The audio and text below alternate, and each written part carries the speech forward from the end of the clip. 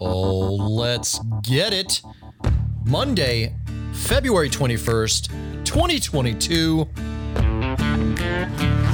Born the Battle, brought to you by the U.S. Department of Veterans Affairs, the podcast that focuses on inspiring veteran stories and puts a highlight on important resources, offices, and benefits for our veterans. I'm your host, Marine Corps veteran Tanner Iskra.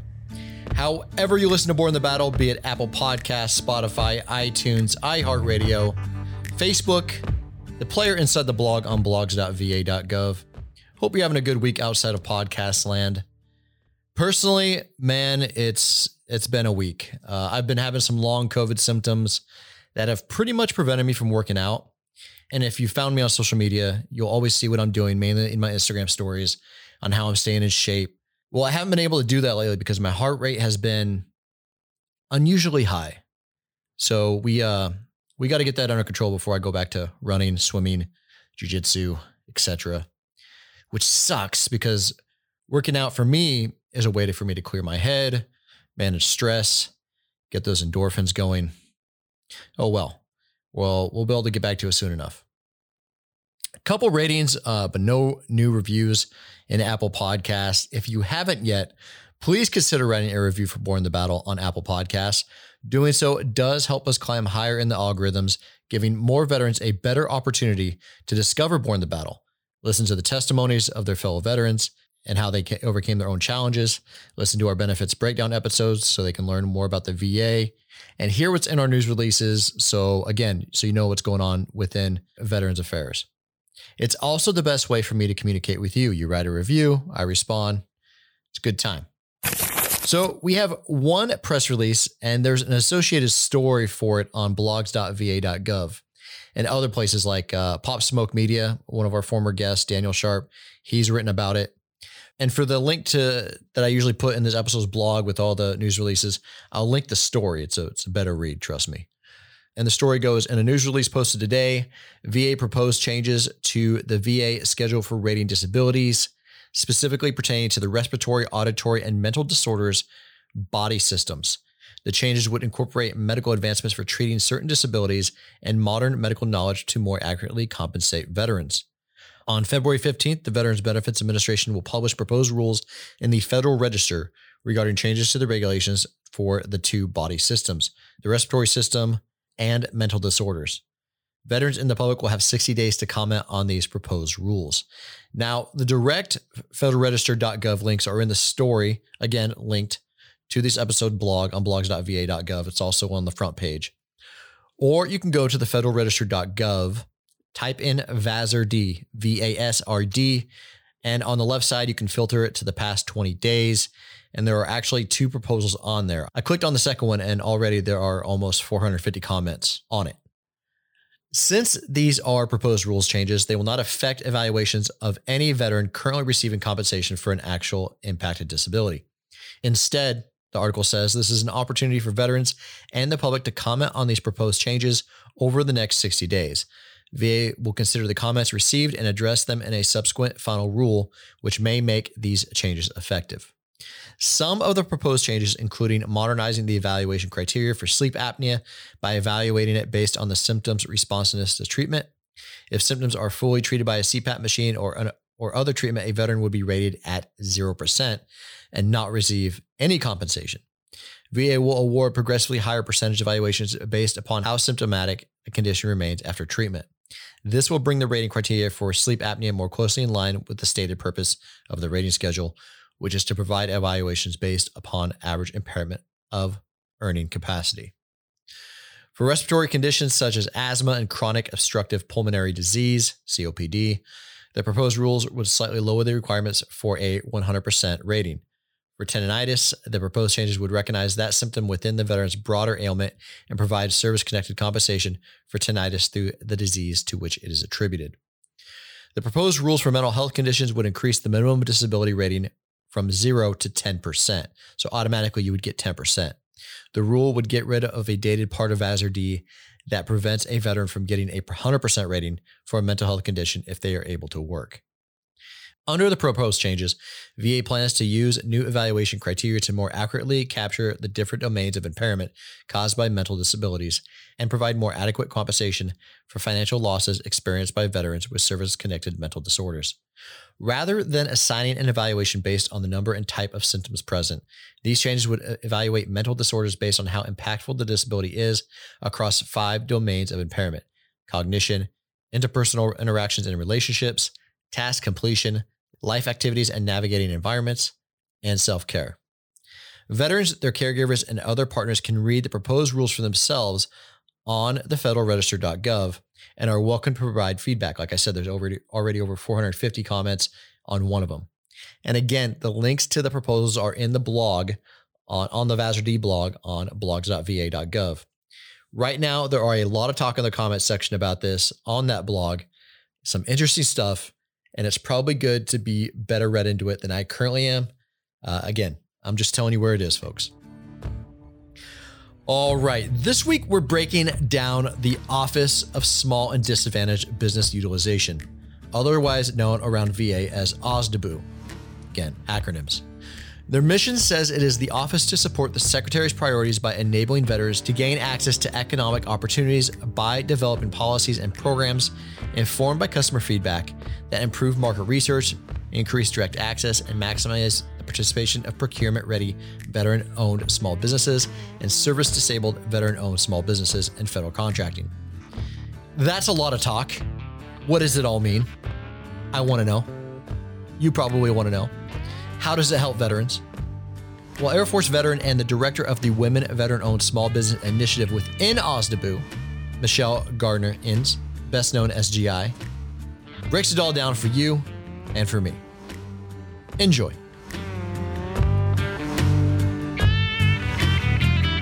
It's always a pleasure to speak with you. It's been a while though. Yeah, it's been pretty amazing. I don't know if you saw, but I got named LinkedIn Top Voice. 10 military veterans they named Top Voice. I'm so honored by that. Amazing. I did see that. What does that mean? How did that happen? So, about 3 years ago, I guess January, I decided, along kind of in parallel with the Vet Biz Lady effort, I would kind of build the brand because, women veterans are always saying, I'm not invisible, see me. And so I kind of drew a box one day and decided I'm going to speak and advocate for these things. And I'm going to do that on a consistent basis, right? I'm going to build the military woman entrepreneur kind of brand. I can't really push other businesses, so I have to sell myself. And oh, by the way, I'm a military woman veteran, right? So, yeah. So I just started, elevating the stories of women, veteran businesses, even if they, weren't in business, if they were about their business, I thought that it would encourage other women veterans. I just started to post those, encourage, people, talk about opportunities, resources. And I just did that on a consistent basis. And then, LinkedIn reached out to me and said, hey, we want you to, to speak to our veteran internal group. That was last year. And wow. I did that, and they took a clip of what I did along with a bunch of other veterans and put it together kind of as a tribute to veterans. And then this year they said, hey, thanks for all that you've been doing. We want to recognize you as, and this is a new thing, they've kind of gone into segments, right? So they have top voices or influence, and they have for the military veteran community, for HR, for IT. So this is the first time they've done one separately for the military veteran community. And I'm just honored. And it's pretty amazing because what they do is they will send me what themes or things they're going to post ahead of time. That's part of being part of that community. And then if I have something that I want to tag on, then they will push it out to a wider audience. And I think that's great for women veterans. Absolutely.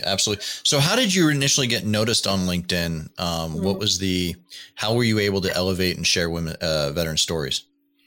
Well, I think First of all, it's about branding, right? And this is something I preach to women. Everybody says brand, but the brand, I had the brand of GI before I got on LinkedIn, because 31 years ago, and end of this month, I married my husband, and we were at Langley Air Force Base, which is a fighter pilot base. I'm a support officer, and I came back from my honeymoon, and the guys go, "We're not calling you Gardner Ince. That's way too long. We're calling you GI."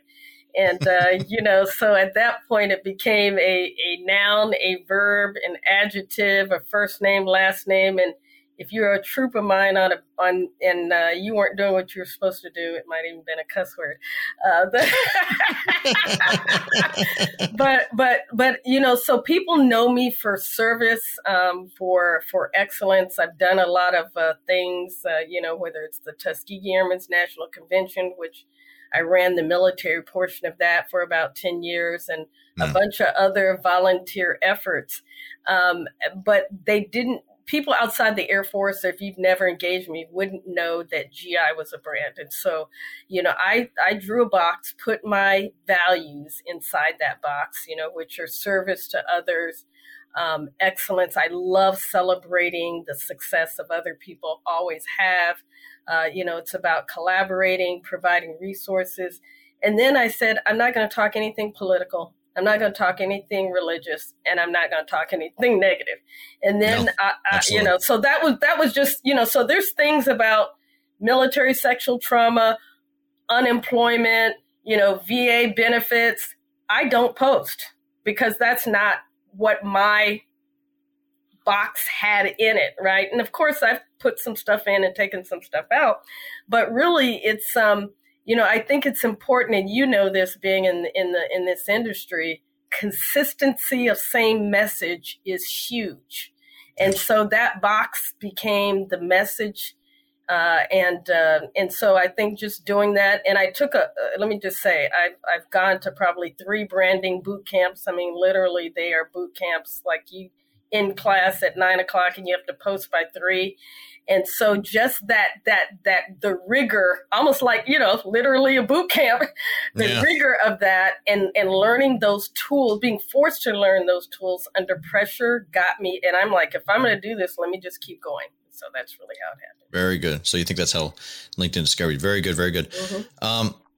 First question we usually always ask on Born in the Battle. And if you're a listener, you've heard this, where and when did military service? Did you know that military service was going to be the next step in your life? Well, the reason I'm laughing is because, I've never been without an ID card. I was born into the military. My dad went into the Army, and I was born his first year, in the Army. He was the Army Corps of Engineer officer, one of the first Black officers, and I saw him in all of that dirt, and he was always away. We call him deployment now, but they would go and build bridges, and he went to Vietnam 3 times, and I was like, I had no interest in the military. And then when I graduated from college or high school, my parents said, you must go to Tuskegee. My parents met at Tuskegee, founder of where Tuskegee Airmen is, very rich history in the Air Force. And back then, Tuskegee was a federally funded school.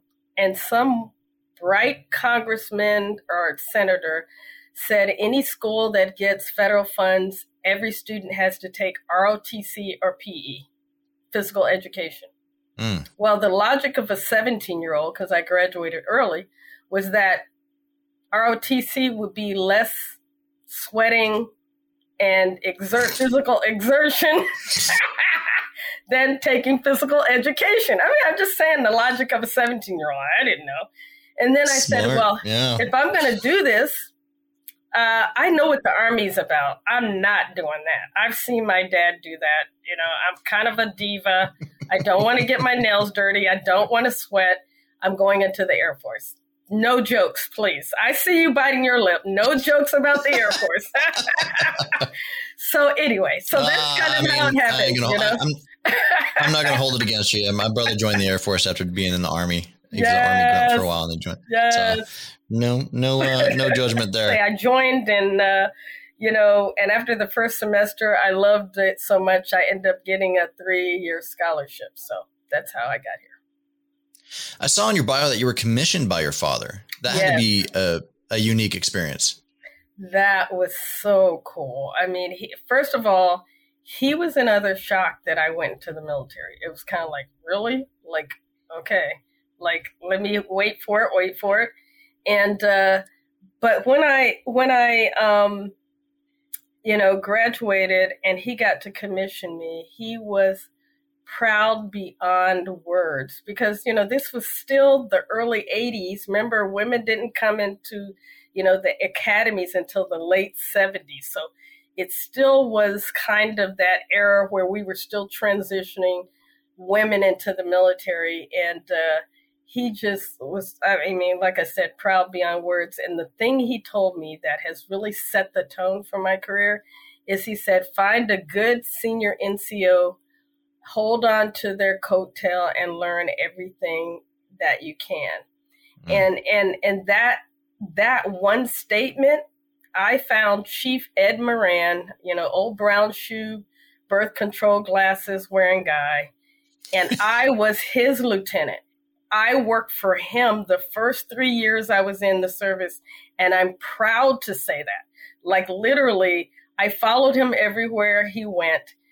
Nobody bothered me because they knew if they had an issue with me, go see the chief. He was an E9, Chief Master Sergeant, and he would mentor me in love. And that's exactly what he did. He taught me to be technically competent.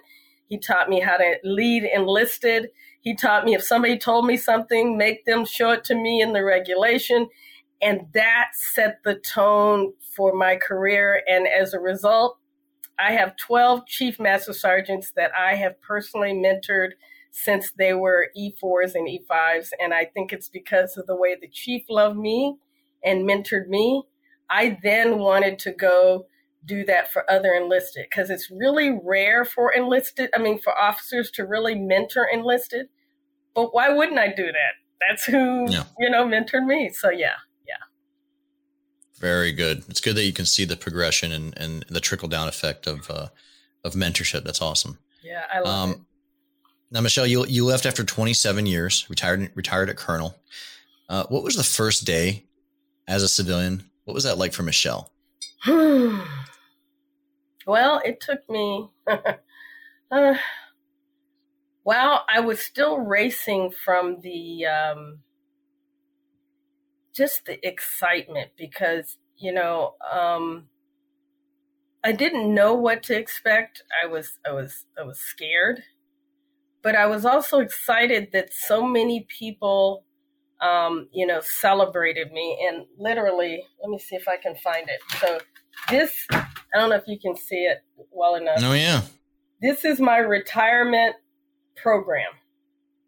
It was called GI Times. And all these people wrote in all these emails of thanks and of what the impact I'd had. And the people who planned it put it throughout the program. And there was over 300 people there. So I was racing from just in awe that I'd had that kind of impact on people. But then at the same token, and this is why I'm passionate about the Vet Biz Lady or women veteran-owned small business initiative is I didn't know and understand my value. I didn't know how to take my skills and translate that in from being of service, right? And being sacrificial service to providing a service for a fee. Mm. And so I took probably 3-4 months off. It was during the summer, took my kids to Disney, some road trips. And then I came back and started my own job, my own business, right? Gotcha. And I wasn't that good at it. I'm just letting you know. No? How come? Why do you think that? I didn't understand the market. I didn't understand my value in the market. And I didn't know how to translate my skills into specific needs. Because, in the military, we're taught, go fix it, go figure it out. And so when I would meet with employers, first of all, they'd say I was overqualified or, I didn't have enough experience. And I'm sure this is not the first time you've heard this. And I would say, I can do anything. And they would go, yeah, right. No, I can do anything. I literally to this day think I can do anything. Not that I'm that good, but I know enough to know what I don't know. I know enough to know what I need to know and enough to go find out people who do know, right? So that's all it is. It's not that I think I'm. And I think that's a trait a lot of military personnel have. Former military, service members, veterans, they all have that. Right. So it was scary. And I think, I like to give a quick example. I was in business for 2 years. I was a subcontractor to 2 veteran-owned businesses. And I got taken. Instead of them mentoring me, they let me provide all this work for a quarter of what I should have been paid. I didn't consider taxes need to be taken out. I didn't consider Social Security, Medicare. All of that had to be taken out of the, of the money. Yeah. I was just looked at the amount. Oh, this is a lot of money. Well, no, it really wasn't. And that's why I'm passionate about the entrepreneur space, because I want to help people not experience the same thing I did. Through your own lessons learned, you want to provide it. Yes. How did you find your way to VA? You keep asking me these hilarious questions. This is no, because each of these questions, the answers are amazing. Well, first of all, I'm going to say Sunday.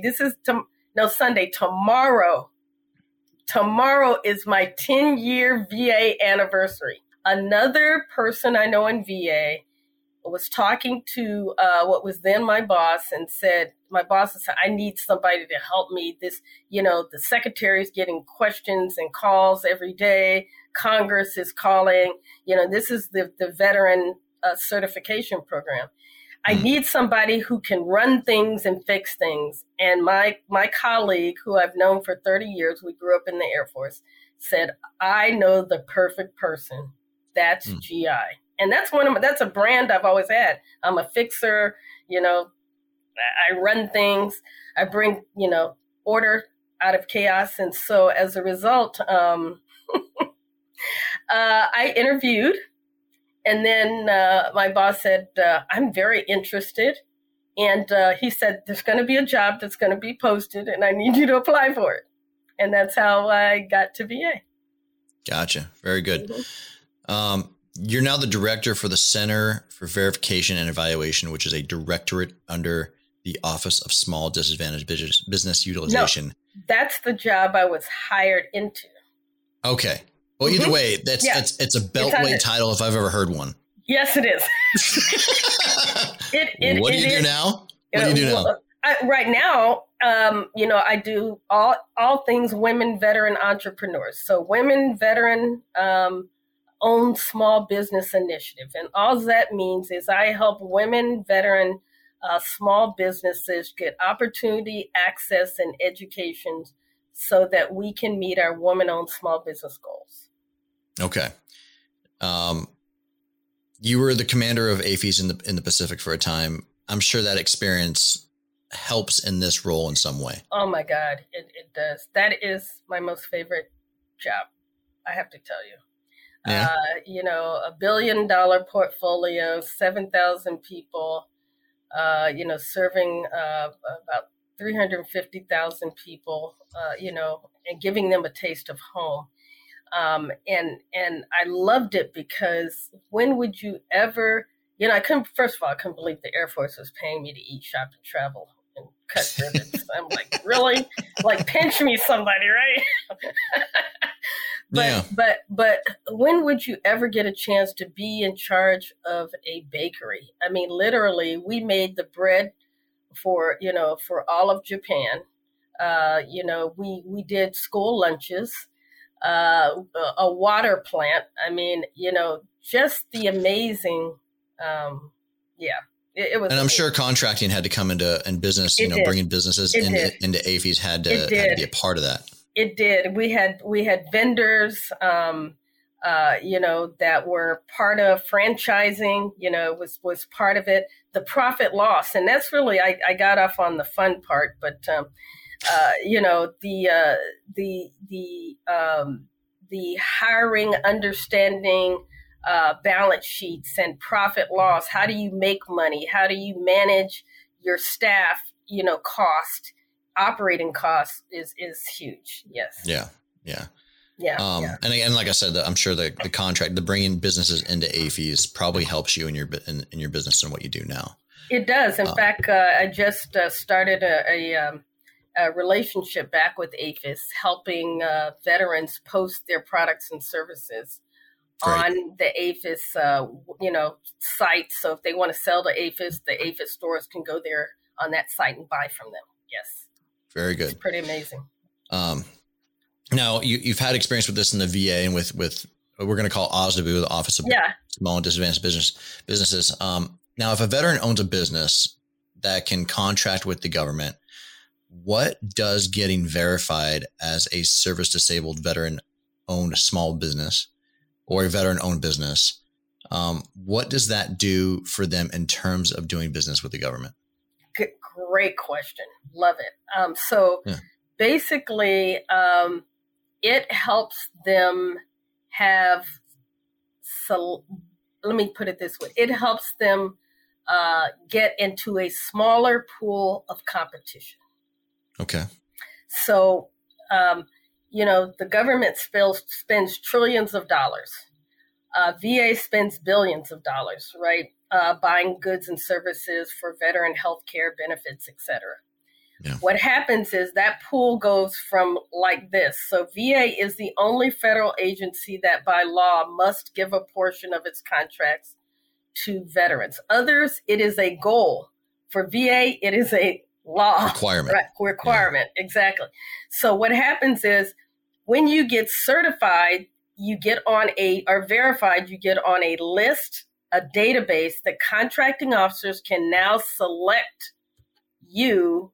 If you have a service or a product, there's income levels. I don't want to get too complicated, but there's not income, but there's dollar levels that they can provide award a contract directly.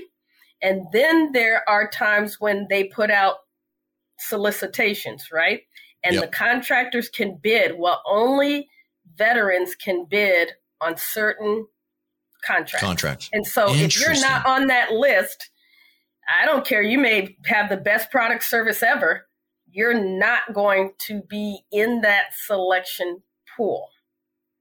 And I'm sure contracting officers, even if it is a wide open bid, they're going to look at this list first. That is correct. Unless it has been proven that there are no available small businesses, veteran-owned small businesses to do that work. What is classified as a small business? Because some small businesses are pretty big. Yes, right? yes. You're exactly right. That's a great question. Well, a lot of it has to do with what we call NAICS codes, North American Identification Service Codes, right? And that is construction has codes, IT has codes. So companies, when they come to work for the government, they pick codes like 54611 is consulting. So everybody who does that is in that.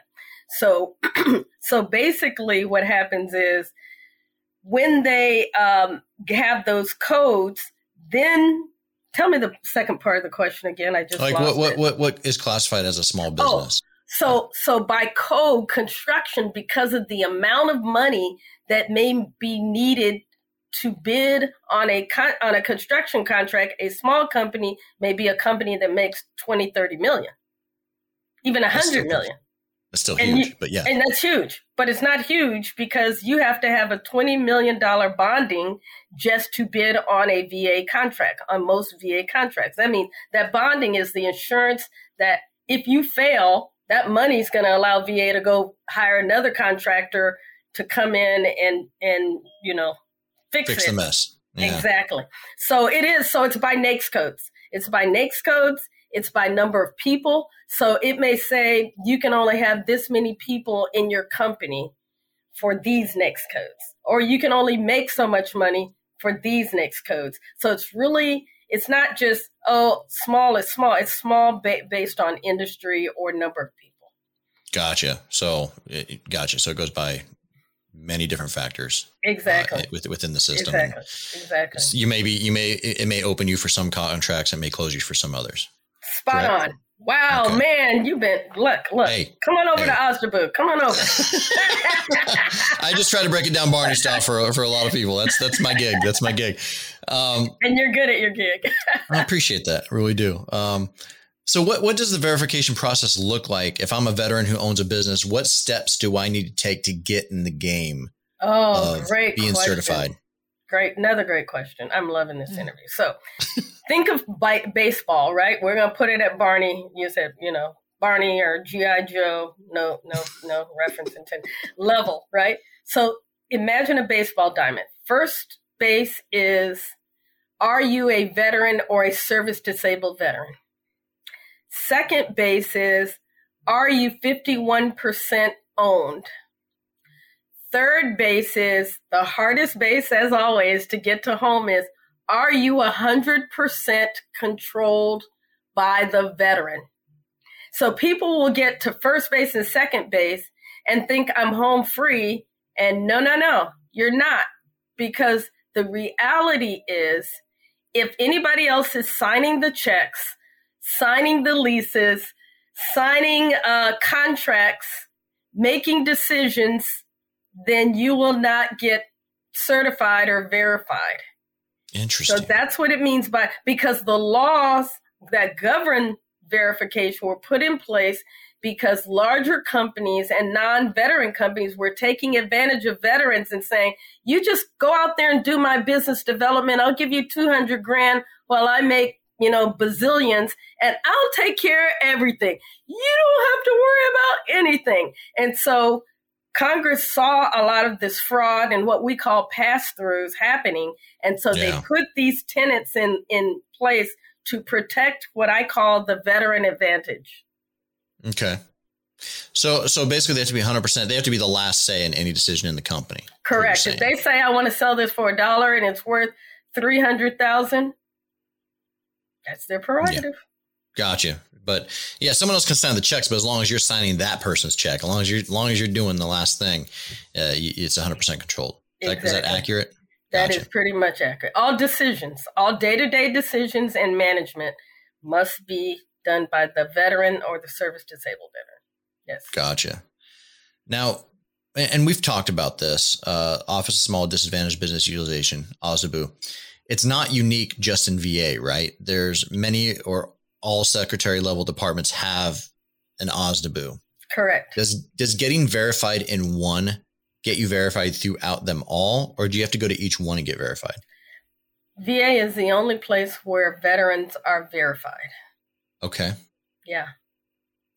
Okay. But people use the VA verification is recognized across the federal government. It's recognized in industry. If you go to the Walmart Supplier Diversity website, which is the basically site where they want more diversity with their vendors, you will see, it will ask you, are you VA CVE verified?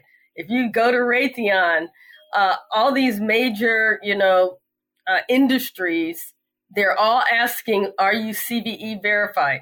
Cities and states are asking, are you CVE verified? So it's the gold standard of certifying that you're a legitimate veteran-owned business. Gotcha. So they have their own list based on the gold star. That is correct. That's what I'm hearing. Gotcha. Yeah. And you've been doing this for 10 years in the federal government, helping veterans, helping veteran-owned businesses, helping women-owned businesses. What are some common mistakes that you see in terms of businesses trying to break into federal contracting? Yeah, I'm going to put it in military terms.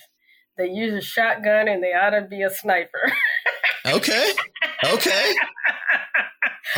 So it's kind of like, because I don't want to miss anybody. I want to make sure everybody knows. No, if you don't want to miss anybody, you're not going to get, you're not going to get anybody. Yeah, that's the whole point. So that's number one is I tell brand new veteran-owned companies, everybody talks about a funnel, you put in and then it trickles down. That's common for business. I say turn the funnel upside down. Go narrow into a federal agency. And once you get one contract, go wide. So It's an inverted funnel. So not like this, go like this. Because people... And if it's audio only, she's basically going from a V to a A. Yeah, sorry. Yeah, it's an inverted funnel. Yeah. I got you. Thank you so much. So that's important because you're trying to get in, right? And so you can't be everywhere. Pick out your top 3, I would call it capabilities. That's what we call it, what you're capable of delivering. I call it Uncle Sam, you have all this stuff in your rucksack that Uncle Sam gave you, all these tools and knowledge and resources. But how do you S, solve a problem, A, address an issue, or M, meet a need? That's really what the government needs you to do.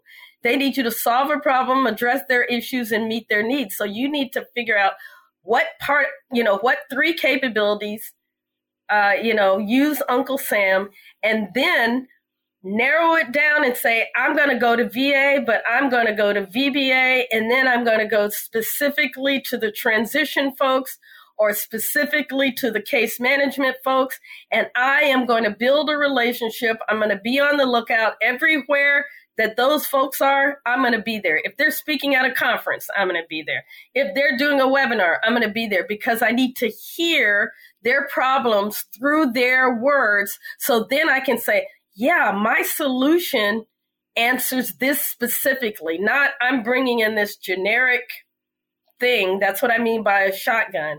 And I'm trying to tell them, use that generic solution on their specific problem. Yeah. Yeah, I can see that. Yeah. And they talk too much. Yeah, that's the third one. Sorry, I had to get that one in there. So when they in what ways? When you go to a networking event or you're at a conference or you get the opportunity to do these one-on-ones or there's 2 or 3 businesses, listen and ask questions because there's only so much available on the websites, right? If you go there and say, I'm Michelle and I sell IT and I'm the best thing since butter bread and I've been doing it 50 years, blah, blah, blah, blah, blah, blah. What more do you know about the person you're trying to serve? Nothing. So that 30 minutes, that 15 minutes needs to be spent on, hey, tell me more about this. I see you guys have this problem, with IT and, maybe you could tell me, what do you think the source of the problem is? If you were king or queen for the day, how would you solve it? Or what do you think the real catalyst behind that issue is? Because then you understand the client better. And when it's time to bid on that contract or to, answer that request for information, you have an intimate knowledge of how to structure your response and your solution to their issue because you've heard it from them, not you guessing. Mm-hmm. Very good. Very good. Office of Small Disadvantaged Business Utilization. I'm going to keep saying that for people that are listening to this late. Because it's a lot. It's referred in many circles as OSDBU. DBU, right? In what way does OSDBU, Office of Small Disadvantaged Business Utilization, help veteran-owned businesses? What ways? If I'm a veteran, I come to that office. Yep. With no knowledge, zero knowledge of working with the government. Yep. What can this office do for me? Couple of things. First of all, we're working when you're asleep. Okay. When you don't know we're working, we're working. That's the first thing I would say. So for instance, we have accountability. We are there to protect and be the advocate for veteran-owned businesses, woman-owned businesses, minority-owned businesses, HUBZone, which is historically underutilized business zone businesses. All there, these are set-aside contract categories that each federal agency has goals for. They have goals that we have to report to Congress and we have to report to SBA. So let's say VA wants to buy something. Our office is the one that says, hey, I think there's a veteran-owned business or a group of veteran-owned businesses who can do that. So we can influence acquisition strategy. We're there advocating because that's the reason our office exists, because if we didn't, it would go to large businesses. Yeah. If that makes sense. So that's number one. And number two, if a VA program office wants to award a contract to a non-small business, they have to show that they've done research that there are no veteran-owned businesses who can do that work. And they send that report to us. And so we're an internal accountability partner, bottom line, on the behalf of small business. Second thing is we can help you understand more about where you should go, for who needs your work. But you have to do the initial work. I tell people, VA is almost 400,000 people. If you say, I want to do IT, well, almost every office has an aspect of IT. Yeah. What specifically kind of IT do you want to do? And I need you to tell me the office so I can then get you in to talk to the small business liaison, and then we call them SBLs. Those are the folks who are the liaisons between the veteran, the VA medical centers and large program areas, and will help you get to the right people. But it can't be, again, the shotgun. You got to come in very laser focused, and that means you got to do homework. Do you help them with being certified, getting through the certification process? Do you help them, and you're shaking your head, yes. Do you help them with, I guess, how to bid on contracts, that sort of thing? First of all, I would say, let me answer the first one. Yes. The first one, yes, we do. It's a program I started when I was the director, almost 8 years ago. We partnered with the Procurement Technical Assistance Centers. And those are folks that help with how to bid on contracts, other things, and are paid by DoD acquisition, but out of the DoD acquisition budget. So we partnered with them because we can't audit and educate at the same time. So on our website is a list of companies, a list of PTACs, and they then you pick one, call them, and they will help you with all of your paperwork, help you get everything to get certified or verified. So that's one. On the bidding of contracts, our direct access program and our strategic outreach and communications office, our directorate, helps. We have webinars, all kind of learning opportunities that you can participate live or go back and look at that will help you with all aspects of bidding on contracts, understanding what to do when it comes to contracting. But the first place all veterans and small businesses need to go to is the Small Business Administration. We are not the first place.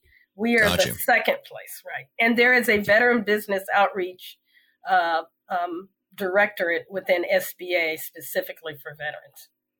Yeah, I've talked to them a couple of times. I need to get them in for an interview as well. I think it'd be a great episode. Yeah. What are some of the biggest successes that you've seen with small businesses that have used OSDBU as a resource? I would definitely say Dawn Halfacre. I know you've had her on your show. She is I call it the model. She before SAIC bought them a couple of months ago. They did? Yes. Oh, wow. Yes, SAIC bought them. Huge. That's like huge because she was before that acquisition the most successful veteran woman-owned business in the entire federal government. There are others, Thundercat.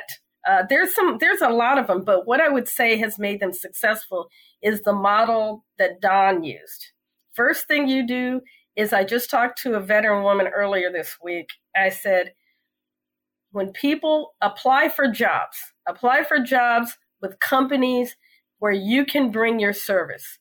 When they say they want to hire as an employee, say, I want to work for you, but I want you to hire me as a business. Because what that does is, one, you get to negotiate the terms of that, right? You get to have a higher salary because you don't need VA medical you don't need medical because you have VA medical. If you're, you might have a VA disability already. So you have some income. So you want to raise your salary or the contract price, which used to be your salary before, and use that to pay your Medicare, your Social Security, your taxes, right? And so now they're hiring you as a business. Because they're hiring you as a business, you get to negotiate. I don't need to punch the clock every day because I'm a business. I'm not an employee. So then you can negotiate. I want to come in 2 days a week. I'm going to give you these deliverables at this quality and standard, these frequency, and that becomes the first line on your business resume, not your personal resume. That is exactly the model that Dawn Halfacre used. And then when you are a business, guess what? You're there. You see a problem. It's not included in your contract. If you were an employee, you would just do it for free or it would automatically be included. But because it's your business, you say, I can solve that too. But I need a modification to my contract and I need to hire one or two more people to help you solve this problem. And that is the model of how Dawn grew her business. Wow. If she started out by first getting them to hire her as a business, not as an employee. That's the model. Interesting. Yeah. For anybody that wants to listen to Dawn's story, it's an incredible story. It's in our archives. Take a listen when you get a chance. And she's got a new chapter. Yeah. I didn't know they got acquired by SAIC. That's a huge federally contracted company. That's amazing. Yeah. For you as a 27-year veteran, what does it mean for you to help veteran-owned businesses break into federal contracting? Everything. It's not work. It's ministry. It's mission. I mean, I am 24/7, 365, always thinking about opportunity, looking for opportunity. When I meet, businesses or I meet people, I say, hey, do you want to help, women, veterans, I consider myself to be a small hinge opening big doors because it's not that veterans don't have the talent. They have the talent. They just need opportunity. They need access and they need education, period. And many times those relationships are relationships that if you're not thinking about the veteran, you would just, oh yeah, hey, really great to meet you. Yeah, what do you do? Instead, I'm thinking, what can they do for a veteran business? Yeah. Very good. Very good. GI, what's one thing that you learned during your time in service that you apply to what you do today? Service. When you help others get what they want, when you serve people, you'll win. You'll benefit. And that's the reason why, the things that I've been able to do, not only in CVE, but for the Women Veteran-Owned Small Business Initiative have been so impactful is because when people know when I call, I'm not asking for GI. I'm asking for a woman veteran or a veteran business for them to help. And people love that, and they welcome. They don't say, oh, let me ignore that call. It's GI calling. No, it's GI calling, and it's going to be something good, and it's going to be good for somebody else, something greater than herself. And so that's really, I would say, is what I learned the most. And when you help others, I believe in, you can call it, you reap what you sow, karma, whatever, it comes back. Sounds like it's also a reason you get up in the morning. Absolutely. I absolutely love it. I'm having a blast. That's outstanding. Has there been a veteran whom you've known, or a veteran nonprofit within the veteran community whom you've had an experience with that you'd like to mention? Wow. That's tough. Yeah, because you interact with a lot. If you were to pick one recently. I do. There's a woman, veteran business owner, and I told her, Barbara Stankowski, who has been a tremendous supporter of the Women Veteran-Owned Small Business Initiative. She's what we call like our room mother, right? She's there every day. But Barbara is a U.S. Navy retired captain in the 70s. So I'm just saying, she came in before I did, and has many firsts under her belt. But she retired after 30 years in the Navy, then worked for a couple of veteran-owned businesses, and then started her business at 57 years old. Wow. And then grew it to 30 million and retired a couple of years ago. I'm like, girl, you give me hope. I want to be like you. I'm just saying.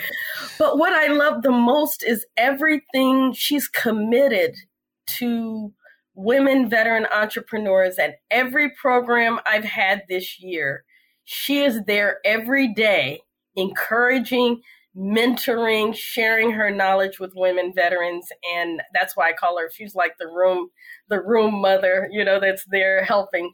And the inspiration, just her presence, just her insight is amazing. We were just on the phone. We're now in a program, the Vet Biz Lady Start program, which we're helping women veterans who are starting out, who want to be government contractors with VA.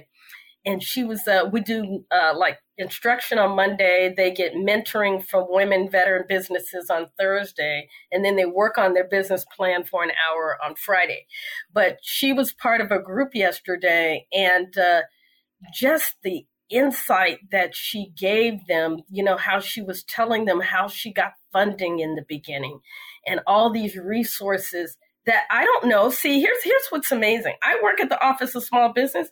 Yeah. But I'm not a small business owner. I don't know what it's like to sit on the other side of the table.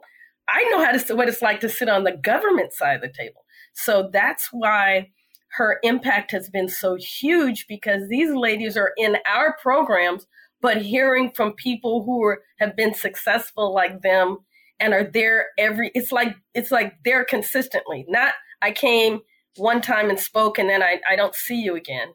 Yeah. She is there. So Barbara Stankowski is just tremendous. U.S. Navy captain, retired, and now retired veteran, woman-owned business, successful, and just giving back.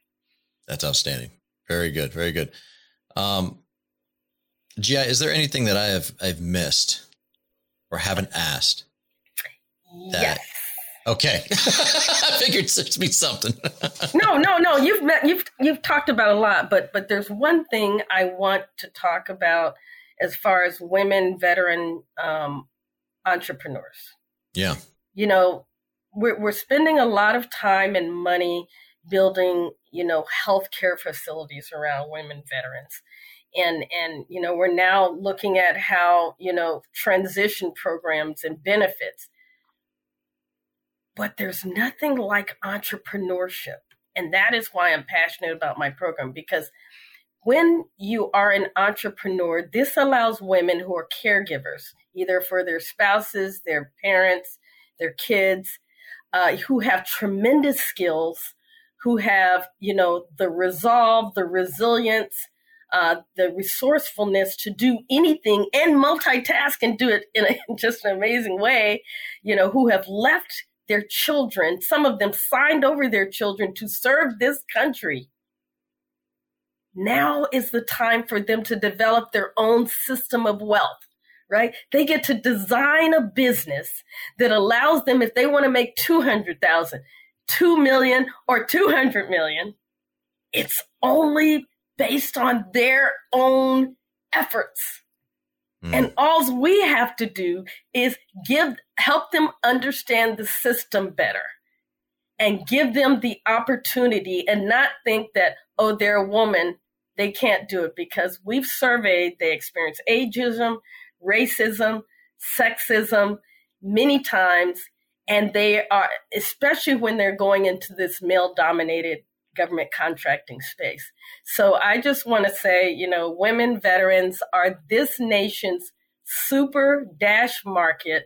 They are underutilized, underemployed, undervalued, underserved, and it is my distinct pleasure to be at service for them and to help them find their way. So if you're a women-owned business or you want to be a women veteran-owned business, come hit up GI. That's what you're saying. Yep. And come to the OSDBU website. We've got resources, tremendous resources by states, grants, all kinds of things there at their disposal. And they can call me. You're right. Outstanding. Well, we'll put all that contact information in the blog for this episode on blogs.va.gov.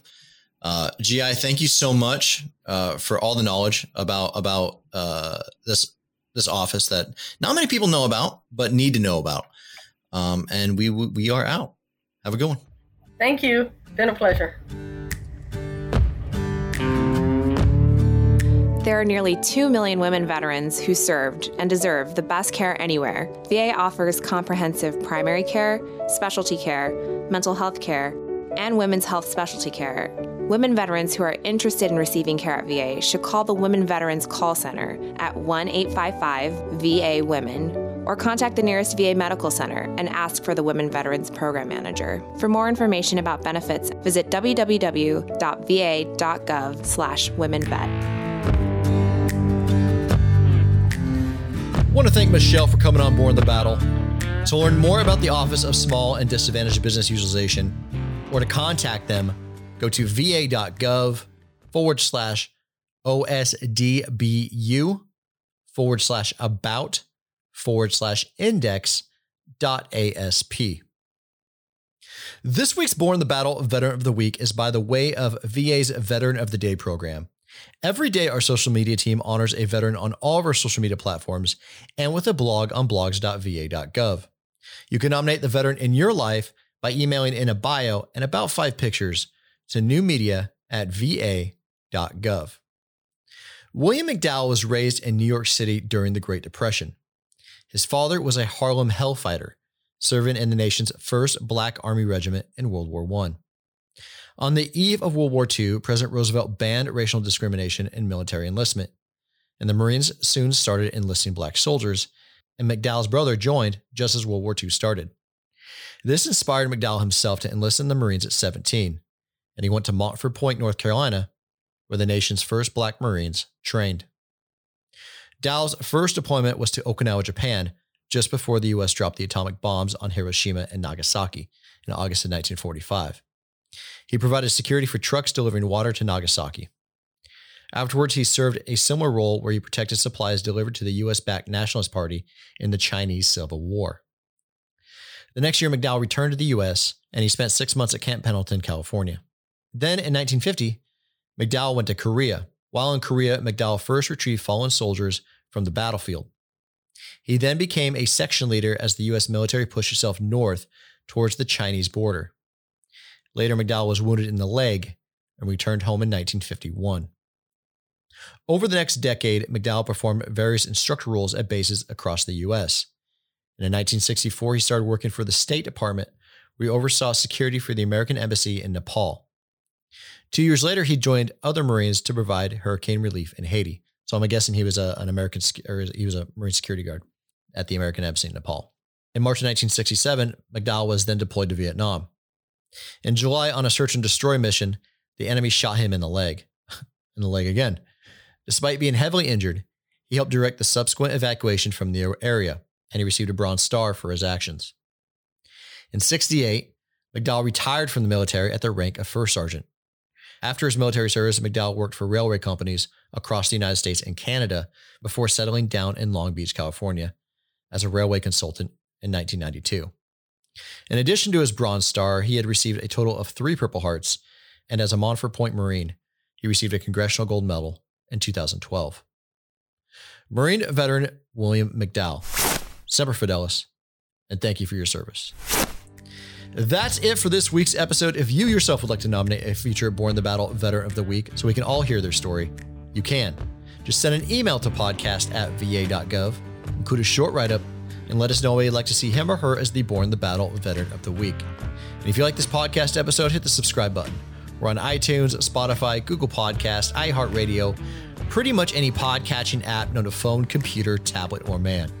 For more stories on veterans and veteran benefits, check out our website, blogs.va.gov, and follow the VA on social media, Facebook, Instagram, Twitter, YouTube, RallyPoint, LinkedIn, DEPT Vet Affairs, U.S. Department of Veterans Affairs.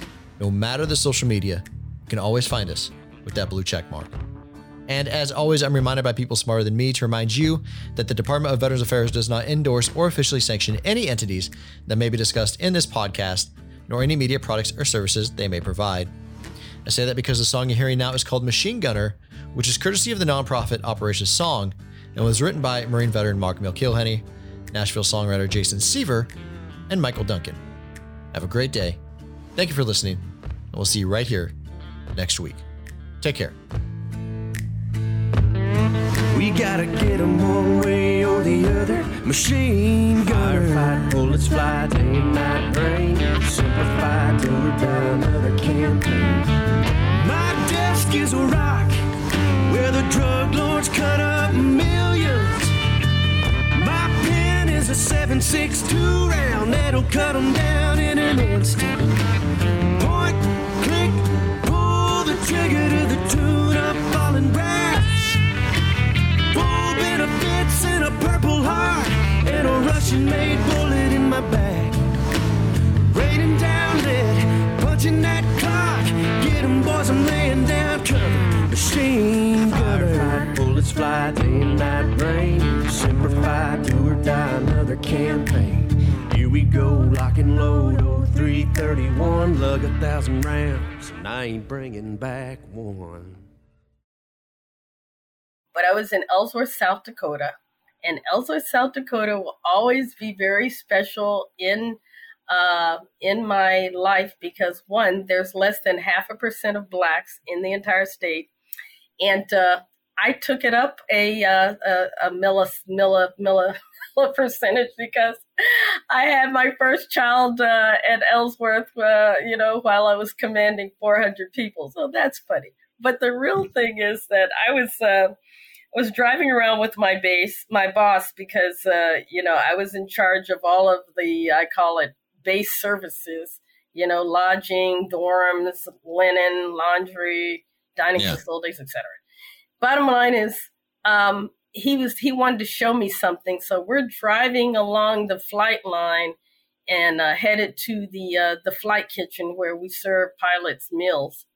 And this truck speeds by, like zoom past, right? And the base commander's car has like police lights in the grill. And so my boss looks at me and we immediately go in hot pursuit of this car that sped by, right? And I'm like going, oh my God, and so anyway, he pulls the car over, tells the troop to get out of the car. He's giving him the riot act, pointing his finger, let me see your ID card. Who's your commander? And he looks at me in the car and points to me. There's my commander. Oh my gosh. I was devastated. I was like, when he then, let the troop go. He came back, gave me his ID card and handed it to the passenger seat and said, I'm sure you'll take care of this. I'm sure you're mortified. That's hilarious. I was mortified. I'm like, oh my God. What did that teach you, if anything? Well, one, I think, you no matter how, they always say when you're a leader, you're in charge, you're responsible for everything. You cannot control what people do, even when you are the commander. I mean, or you're the leader. People are going to do stupid things, dumb things, and so that one, it taught me that, two,